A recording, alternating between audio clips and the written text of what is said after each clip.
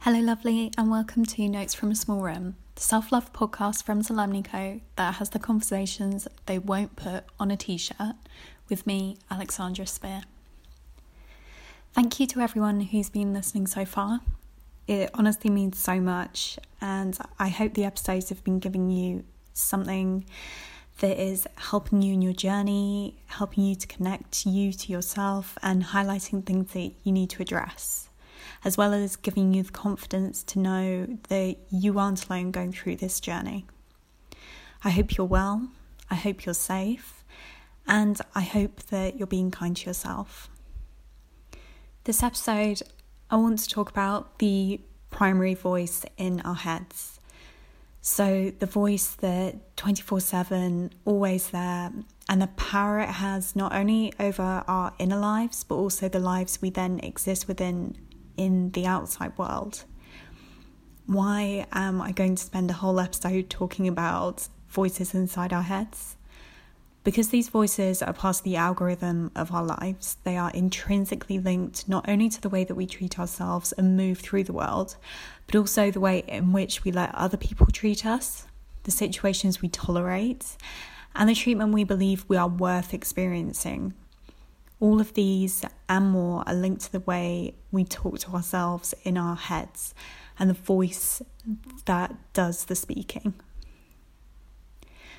So I was actually going to do this episode on something else, but then I had a moment where I realised that actually this is something that needs to be talked about. It's something that isn't talked about enough, and it's something that I really think will help you to change not only your self-love and your self-care, but also the situations that you're in, and hopefully make it all more positive.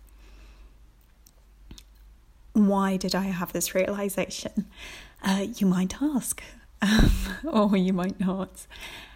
Basically, I had a moment today where the voice in my head, which I've worked really hard to change, moved back into that former one I'd had, so the critical primary voice. And suddenly that came through, and I haven't had it come through in a while, but it used to be the constant voice that I heard, and that basically ruled the way that I viewed myself and my life. And it's only in the last year and a bit that I've actively reworked on rewiring my brain to listen to a different voice, recognising where the critical voice comes from, and also why I believed it for so long, and how it led me into situations that were unhealthy and kept me in situations that were not only incredibly toxic, but also really energetically low. So everything is linked to that voice. The experiences that we let ourselves into, and the treatment that we put up with. But anyway, so basically I was walking along, and I'd decided to do something, but I didn't really want to do it. And then I was kind of having this, that inner debate of, I should do it because it's a longer walk, and then I get to tick something off my to-do list. But I didn't really feel comfortable, walking all the way, going through a place that would have loads of people in it. And then that critical voice just suddenly started yelling at me, putting me down, telling me how worthless and stupid I was. And I must have looked utterly ridiculous to anyone who was walking on the same path, because it just completely floored me, stopped me in my tracks. I was so shocked to hear that voice again, and so overwhelmed by what it was telling me, because I was so unused to it. And that was really good to realise, because when you're used to the critical voice, it doesn't shock you. It's just it's like anything. You get used to it. But anyway, so the critical voice came in, but then the voice that I've been cultivating and encouraging to be my primary voice stepped in, and slowly that other voice went away. But it really got me thinking, how many people out there are still putting up with a voice in their head that tears them down, criticizes them, and makes them feel worthless all the time? Too many. In my experience, too many people are living with an inner voice that is incredibly critical, that's their primary voice, so the voice that they listen to all the time. And it's always going to stem from either people or a specific person who constantly put you down, who is constantly negative, or just, was very toxic. Usually at a young age. So I wanted to talk about this, and I wanted to give you some ways that you can change the voice and figure out where the critical one comes from, because trust me, it won't magically have just appeared in your head. Unfortunately, as I said, the critical voice does come from either a specific person or specific people, but if you can identify who it comes from and the voice of the critical primary tone, then chances are you'll identify who had the biggest effect on how you see yourself negatively. And then you can really work on unraveling that. But first of all, the best way to do this is to identify whose voice it is. So, on that note, I want to talk about how the critical voice manifests as the primary voice in our heads. When I talk about the primary voice, I'm talking about the voice that has a running commentary going in your head. So the one that reacts to situations, judges others and yourself, persuades you to do certain things and not do others. That's the one. The primary voice is, until you realise it and begin to change it, usually the voice of the person who delivered the most criticism in your childhood. Not adulthood, your childhood. The words and phrases they use are the words and phrases you heard over and over again from primary caregivers, teachers, friends, bullies, strangers, and family members from your wider group. If you were lucky enough to grow up surrounded by people who were kind, caring, healed, and healthy, not only in themselves but also towards you, chances are your primary voice is going to be kind, caring, healed, and healthy too.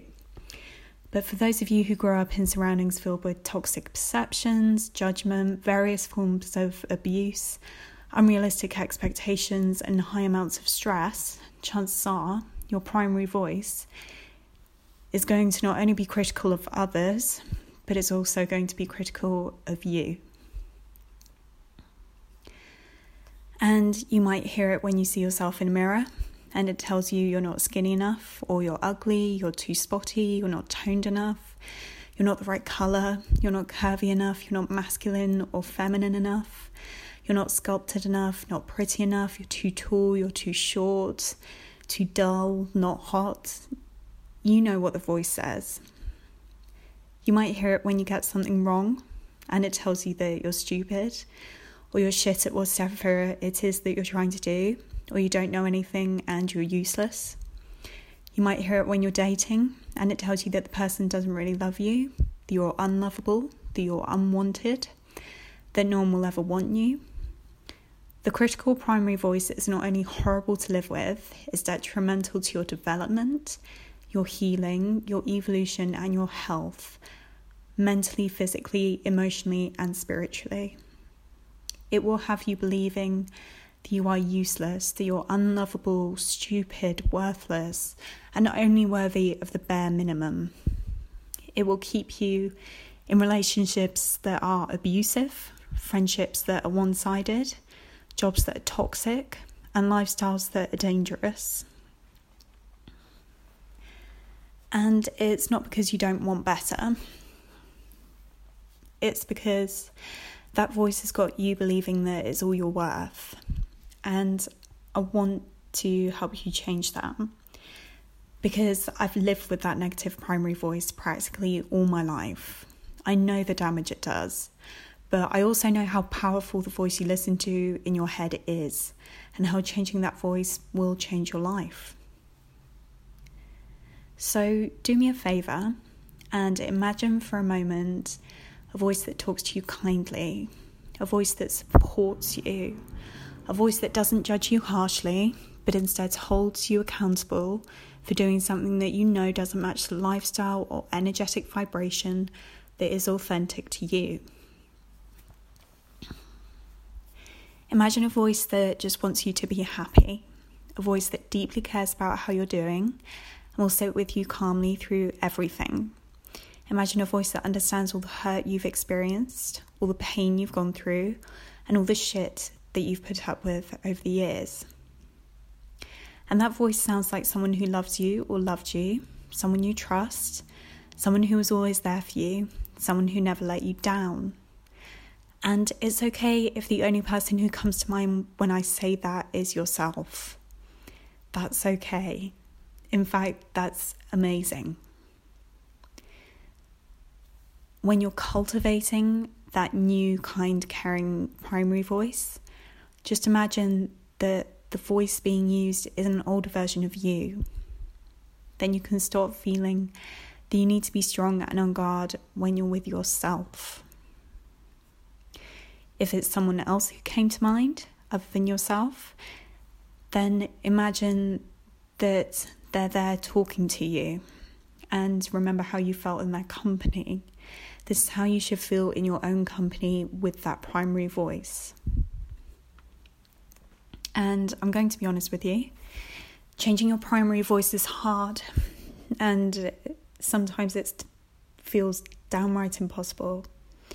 And it requires constant, consistent work until it becomes second nature to listening to the kind primary voice rather than the critical one, especially if you've had the critical primary voice talking to you for most of your life. I started changing my primary voice one day in January last year.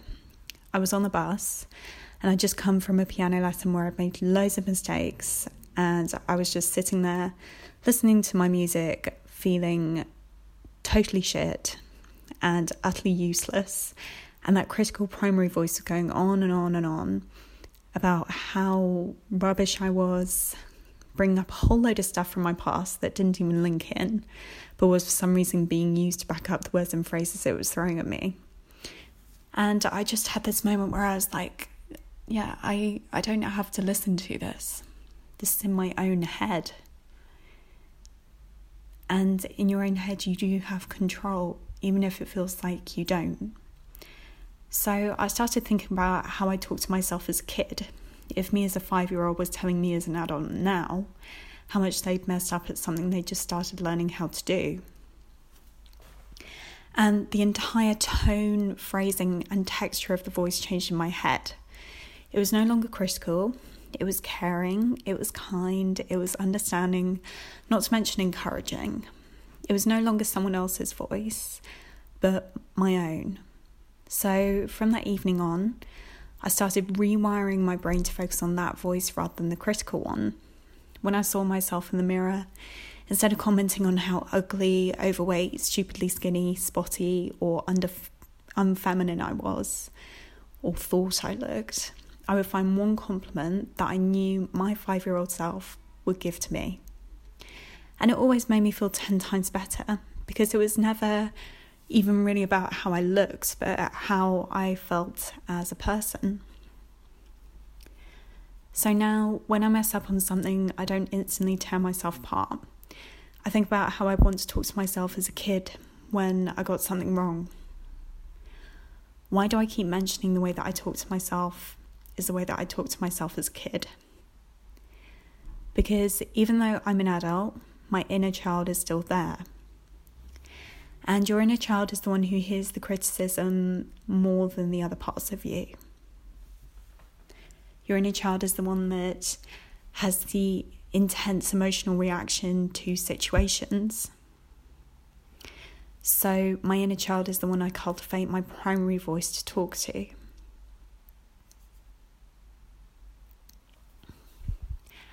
how do you change your primary voice? First of all, you need to realise where your critical voice comes from. Who does it sound like? Where do the words and phrases come from?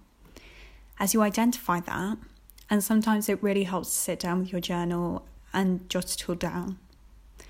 Also identify who is positive in your life, who is supportive, who is kind, who is caring, and really start to put together a string of words and phrases that that person used when talking to you. If you can't think of anyone, and it's okay if you can't, how would you have wanted someone to talk to you when you were a child? What would you have wanted them to say? How would you have wanted them to say it? Now, every time the critical voice comes in, your kind, caring voice has to step in and say the things you wish had been said to you when you were younger until the critical voice is drowned out. In the beginning, you'll naturally have to fight the tendency to listen to the critical voice, and then you'll realise that actually living with the kind voice is a lot nicer, and hopefully then it will slowly, over time, become your primary voice. And this kind, caring primary voice will change the way you move in life outside of yourself. That's because the kind, caring primary voice is your adult self, so the adult part of you, so parent, adult, child. The adult is the highest vibe version of your consciousness. The critical parent is the one who nitpicks, for want of a better term. It's very like, oh, you didn't do that, you did do that, like, let's get this sorted, blah, blah, blah, blah. And the inner child is the emotional part of you. So once you start drowning out the critical parent, like, you still need the parent there, but you don't need the critical parent. So once you start communicating as your adult to your inner child, you'll probably find that you'll start to treat yourself better. You'll look after yourself. You'll have a kind of relationship with yourself. And it's highly likely that you'll be less likely to listen to people who unnecessarily criticize you, people who take the piss out of you, people who gaslight you or mess you around. You'll naturally move towards people who replicate your primary voice. And if that voice is kind and caring, you'll move towards people who are kind and caring too. You'll leave situations in which you're not treated properly or treated well, because you're finally listening to the voice in your head that believes you're worth more than the bare minimum. And slowly, gradually, your life will shift. Just try it. Let me know how it goes. Another amazing way for encouraging this voice to become your primary voice is to use positive affirmations. Now, I'm always going on about journaling, and if you haven't already, then you can buy the one-step workbook from the Solemnly Co website, and in there, as well as a 2-month course, you'll also find journaling templates that include affirmations. So, for example, one of mine is I am enough. Every single day I write that down, and I've been using it for years because it not only silences the critical voice, it also wires my brain from the beginning of the day to believe that I am enough exactly as I am. Add it into your daily affirmations and see what happens. 2 episodes ago, I asked you who the 5 people you want to have a conversation with are. And they could be dead or alive, people you know or people you've never met. Did you come up with a list? And why did I ask you this? Well, the people you most want in your life are the people whose energy you are attempting to match. So the people you aspire to be around are on a certain energetic level, and you're trying to get on their level, whatever that is. So, as always, I'll answer my own question and then give you another one. So, the 5 people I would love to have a conversation with are my great-great-grandmother, my grandfather, Jane Austen, because, she just sounds so cool. Myself in the future and my younger self. The question I want you to think about for the next episode is this. Would you change the circumstances that made you who you are today? I really hope that you've enjoyed this episode. I hope it's been helpful. If you'd like to stay up to date with me and Solemnico, you can follow everything on Instagram at Solemnico. If you're looking for a resource to help you in your journey, don't forget that One Step, the self-love workbook I've written, is out and available to buy on www.solemnico.com for $10.99. Take care of yourself, be kind to yourself, and I look forward to talking about another conversation they won't put on a t-shirt in the next episode of Notes from a Small Room. This is the Self-Love Podcast from Solemnico, hosted by me, Alexandra Spear. Thanks for listening, lovely. Bye.